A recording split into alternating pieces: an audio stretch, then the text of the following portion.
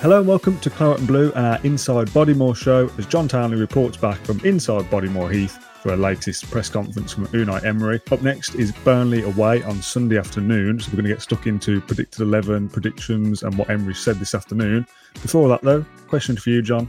How are you? I'm doing well, thank you. How are you, Dan? Yeah, good. It's 5 o'clock on a Friday afternoon as we record this, and this should be out Friday evening. We've obviously got the bit of extra breathing room with the game being Sunday rather than Saturday afternoon. One I'm really looking forward to and seeing Villa play. We've kind of seen two halves of Villa so far, haven't we, with the bad game at Newcastle and a very good game against Everton, who are a poor side.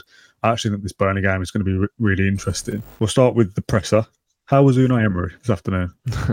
Yeah, really good.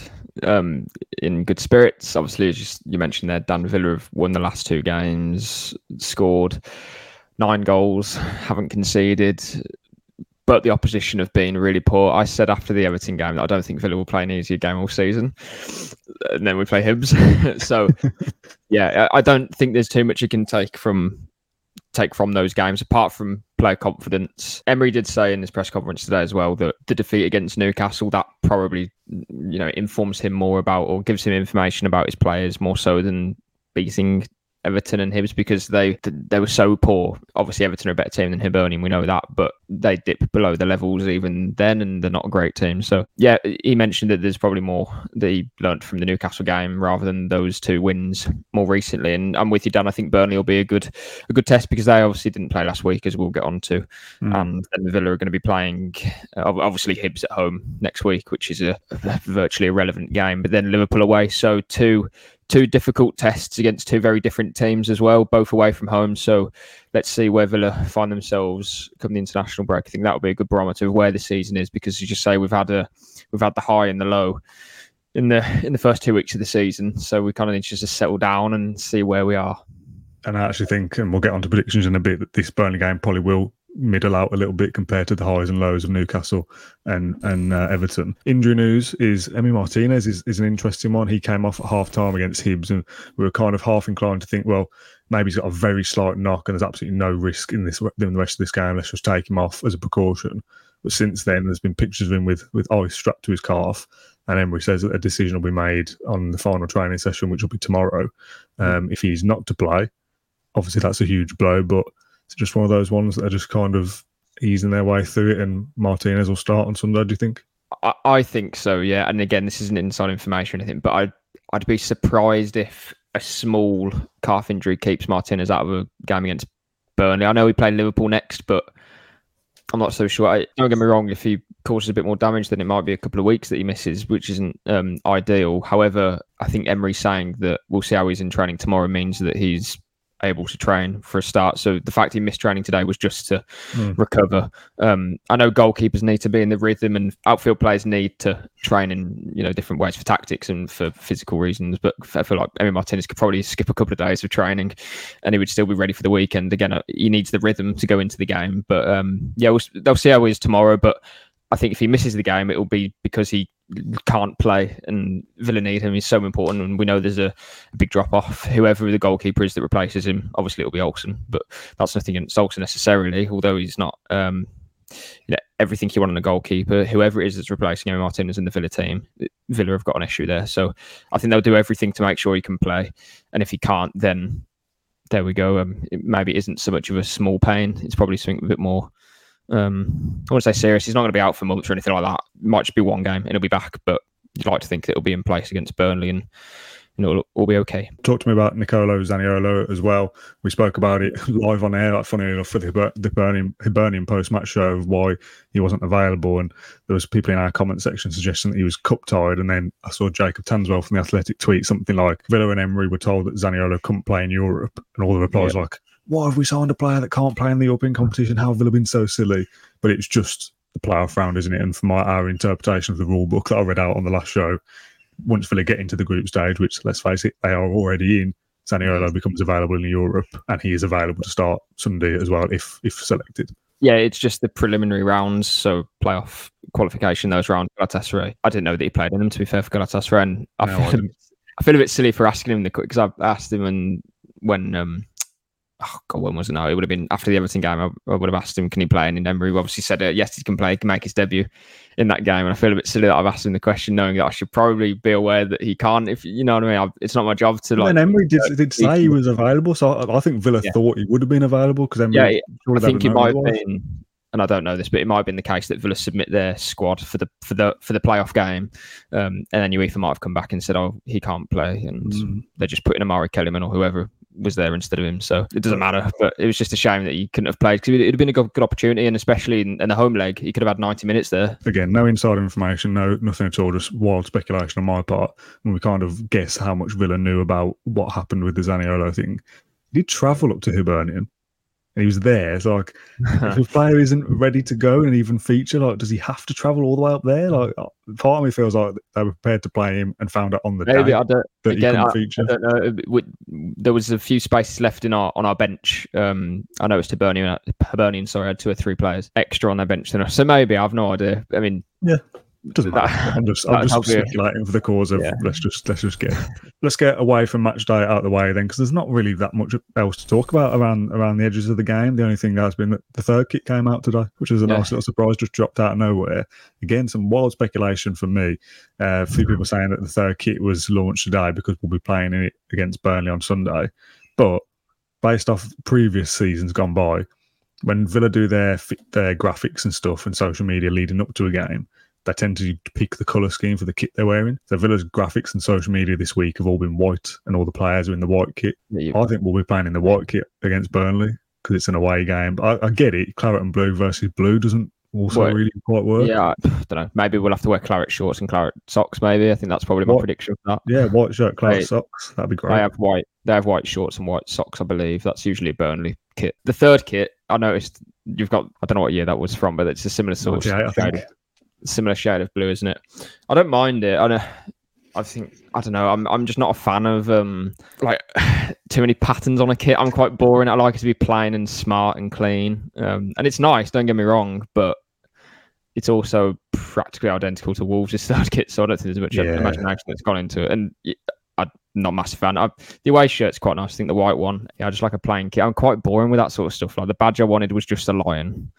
The kit I just want to be claret with a bit of blue, and the away shirt just white. Like it's boring. It'd be interesting to see what shade of blue it becomes once they look like they've been drenched in a swimming pool once they start playing in it. And what I don't like, and this isn't just a Villa thing, this is a thing across the whole Premier League, is the prices of the football shirts these days and kits is ridiculous. And I'm probably more aware of this now that I've got a son, that one day I'll be in a stage where he's asking for the new shirt, the third shirt, the away shirt, the shorts, and I'm thinking, well, it's not just 40 quid for a top like it used to be. It's 70 something quid for the shirt. The training wear is 60 odd quid.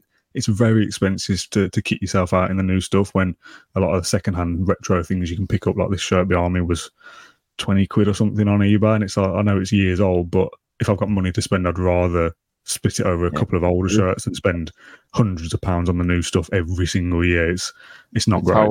There's a huge demand for it, so the costs are going through the roof. I mean, cost of living crisis is another debate anyway, or not a debate, sorry, another real thing. I saw Leeds were charging about 50 quid for a championship ticket as well. Like completely different, but just the prices of everything, it's just mental. Sheffield Wednesday as well. I'm sure their tickets have gone up a lot, and they're bottom of the league. I know it's early doors, but not nice. Anyway, a little moan out of the way. Another thing just away from match day very quickly. I wanted to ask about Ollie Watkins. About people are getting a little bit touchy about his contract situation. Somebody literally tweeted me before we started this saying, has John asked Emery about Ollie Watkins' contract situation lately? And if not, can we? Okay. I would actually quite like to do a podcast about Watkins at some point, whether it's a segment in our Monday show where we sit down together and do a chat about Watkins, maybe in person. Leave your opinions on Watkins for us. I'll be interested to see the split of the opinion, where some people think he's very good and will score 20 goals, and other people think we should get rid of him. Have you asked about the contract? Yeah, I asked him a few weeks ago, I don't know, 3 weeks ago maybe, and he just said he was hopeful they'd sign it, and obviously the club want that to happen. There's not much you can say about it when talks have already started about it, which happened months ago. So I don't know. I mean, it's probably normal. Watkins is a top striker. His contract's not running down, but it's entering. Well, he's in the final 2 years, isn't he? And there's top clubs probably looking for strikers. They're rare these days, aren't they? There's a lot of teams who would love to have Ollie Watkins in their team, especially at a fee that isn't his full market value, should we say. You can't ask every week, is there an update on Watkins' situation? That they're just not going to answer your questions eventually. So maybe in a few more weeks, maybe next month or something, we can open it back up. You can imagine his agent probably wanting to, or advising him, you can have a pick of clubs come the summer in terms of there's going to be a lot of interest in you. Villa will still demand a big fee, of course, if this was the case. And ultimately, the more, I don't want to say desperate, the more desperate Villa are to sign him, the more money he's going to get, basically. Yeah. So I don't think it's not a situation where he's not going to sign. It's not that. It's just it's been smart. And again, Watkins has got as every footballer does, very intelligent people surrounding him that are going to do the best for his career, and that's the whole point of it all. So I don't think it's an issue, and hopefully he'll sign eventually. But he just needs to be in a position where he can get the best for himself, and that's as I say, that's what it's about. Let's do the opposition view then, the part of the show where we speak to somebody from the opposing camp. This time it's Natalie, big Burnley fan and the host of a podcast that's been going since 2009. So one of the first football podcasts ever. Podcast ever? Yeah, but never mind us for Burnley. I caught up with her earlier today and here's what she had to say. Right, Natalie, thanks for joining me. You're the host of the No, Nay, Never podcast. Now, I've got 5 questions for you about Burnley as we play Burnley on Sunday. First question, and it's a bonus one before we get into it.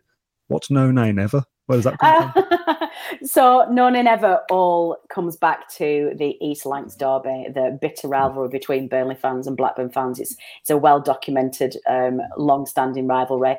It literally is what it says on the tin. It's the Irish song that you all know, and we all sing in the pub when around St. Patrick's Day. And Burnley fans and Blackburn fans have chanted that to each other with slightly different lyrics and with words not suitable for family viewers ever for the longest I can remember. So when we first started No, Nay, Never back in 2009, back in the day before you needed to beat algorithms and have keywords and tags in your content to get you found, No, Nay, Never seemed to be a really good thing. So that's how we were born. So Burnley obviously took the championship by storm last season, winning the league with over 100 points, which I'm sure you're still delighted about. We did our season preview, obviously for Villa, but we kind of looked at a few other sides as well. Now, I can't really work out whether Burnley's momentum and the style of football they played last year translates well into the Premier League and they finish 11th, 12th and have a good year, or you're going to be involved in a relegation scrap. I can't quite work it out. It seems to be one or the other. Somebody who's seen Burnley a lot more than I have, how do you assess your kind of ambitions for the season?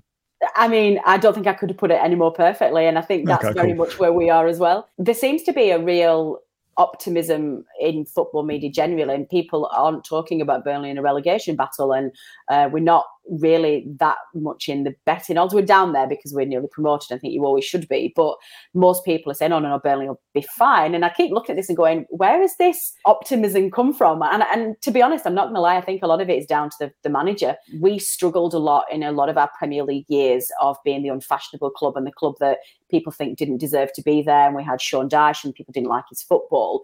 And a lot of fans were just like, can't wait till they get relegated and they'll be gone forever. The rebirth of this club now with the new owners and the new manager is a completely different kettle of fish. You're not, throw away everything you thought you knew about Burnley because it does not apply anymore. And I wonder whether the unconscious bias that exists in a lot of the mainstream media has now deflected onto us, and people just see Vincent Kompany in a winner and he smashed the championship, that will automatically translate. There is every single chance that Burnley, Luton and Sheffield United go down with a whimper. There's every chance that we could be massively naive in trying to play the football we want to play and we go down. But there's every single chance that we finish higher. I don't think we'll finish higher than about 13th. I'm going to say 14th or 15th if we survive. But yeah, it literally could go one of two ways. Just as a quick follow-up there for something you mentioned about the kind of preconceptions of Burnley. Mm-hmm. I think it's one that you look at on the fixture list and go, Turf Moor, difficult place to go. Just from years gone by that they'll sit in deep. Does that still apply, or is that an old kind of misconception as well?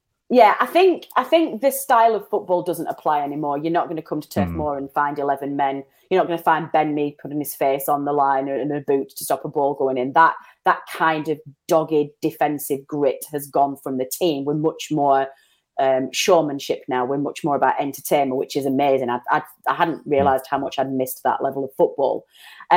But the DNA of the club is still there. It's still Turf Moor in winter with the hills and the snow and the wind.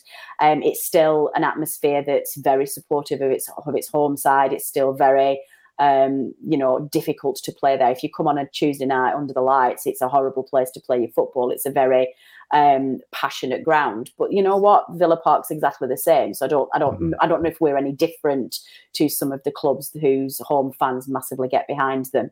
We have to make Turf Moor a very difficult place to play football, because in the Premier League you are restricted with the number of games that you can expect to win. Villa won't be this year because you're going to run right over the league if what we're hearing is true. But for those of us at the bottom who are trying to survive, you have to make your home ground as tough as possible, because there's not as many chances to win as in other leagues. You mentioned Kompany at the beginning. By all accounts, he's a very intelligent spoken, very kind of well spoken, comes across very well in press conferences and in interviews as well. If you had to describe kind of the job that he's done so far and how he is as a manager and his kind of tactical style, can you give us a bit of a summary into what Kompany's been like? I think what I would probably categorise it is that he has brought modern footballing technique and style to a traditional community club, and has made us relevant again in 2023. I think that's probably how I would summarise it. He's in his early stage of his managerial career, and he's the first one to admit that he hasn't achieved anything yet. When people talk to him about last season, about being favourite for the Spurs job, the Chelsea job, he kept saying, why are you saying this? I'm a Championship manager. I'm not a Premier League manager. I've never managed a side in the Premier League. He's very honest, and he's very reflective about the stage he is in his career, and that keeps him very humble.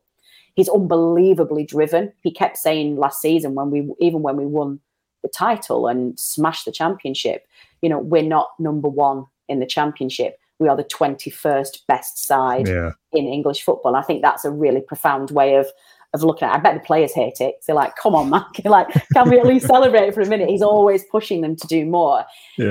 Because he's from the Northwest, because of his Manchester ties as well, he gets the area and he understands the club and he understands the fans, and he's integrated himself very, very quickly. So he also understands where Burnley sits as a footballing community. And I think he has blended all of those elements together, and he's created something really special. I know you've only played one game so far in the Premier League, which we've spoken about in the rest of the show. We've spoken about, obviously Villa have played a game in Europe, an extra Premier League game in you as well, so whether that kind of had any impact on the game. How are you finding the step up back so far? I know it's Man City for the first game, which is a bit of I don't know what the word is when you're thrown into the fire or whatever. Baptism of fire, yeah. Baptism of fire, that's it. Yeah, how's it been so far? It's been fine. I mean, I was actually relatively pleased when the fixtures came out, because I can't think of a better time to play Manchester City. Get it out of the way. Get it out of the way. It's the home tie. It's a free hit for us. Nobody's going to look down or judge our season if we get beat. It was only 3-0 and not 6-0, so there's a 3-goal swing difference from when we played them in a cup. What I was pleased I came off the first game and said, you know what, that was my most enjoyable and optimistic of all of our City defeats, of which there have been many. I didn't know how Kompany was going to set up for the Premier League. And he said before the game, look, this is going to be the worst you'll see us play this season, because we're playing the best in the league, but also we're new. We haven't quite got our team selection settled yet. We've still got new players to come in. So we're only going to get better from here. And to see them go out and play the football that they want to play, and to not be afraid of it, to really press. Yes, they were absolutely shattered. Yes, they got run riots. There was defensive holes because Haaland's ridiculous. But they'll do that to most of the sides in this league this season. So I was really pleased to see us stick to what we wanted to do, and to not be afraid, and to play like we earned a right to be there. And I think against some of the more winnable games in the league, I think that will serve us well. I think it's going to be a really interesting matchup on Sunday if Burnley are playing the way they do at home and Villa want to play the way they do. It's fascinating, I think. I normally do strengths and weaknesses as 2 questions, because I asked you a bonus one. I want to keep this as tight as I normally do. Sure. Can you just give me a bit of a summary on what Burnley are good at and what they're not good at in a minute or two? We're very good at the press. We are very good at possession football now, which is unheard of for Burnley. The Burnley anyway. We are entertainers, we are creators, and we are now very good at playing out from the back, which is also very new and very strange Same for us, really. Yeah. Yeah, we're very good at staying in games. We don't let our heads go down. We've got a good attitude, and we are now very good at believing that we've earned our right to believe in this division and not be one of the ones making up numbers. What we won't be very good at yet is just the element of the unknown. We haven't got a settled side yet because we've still got players coming in, signings. We still don't quite know who our best side will be. Defensively, we've got a couple of question marks as we get used to the strength and speed of strikers we're not used to playing. And we're still finding our feet in the Premier League. So I think that will very much play to your advantage in that you're much more settled and much more sure of how you're going to play than we are. It may very well take us the first 10 games to find our feet and find our players. So it will be a cracking game of football, that I promise you. And yeah, what I really want to leave your listeners with is what I said before: rip up the rule book on Burnley, forget everything you thought you knew about us, and enjoy the new brand of Burnley Football Club for 2023 and onwards. Well, you've given it the commentator's curse now by saying it'd be a great game of football, so 0-0 written all over it. I'll take that. I was going to say, can I aim with a score prediction? Is that good, a draw at home? It would be given our opposition, but I will always go with my heart and back the boys. So I'm going to say 2-1 to Burnley. Sorry. I'm not having that.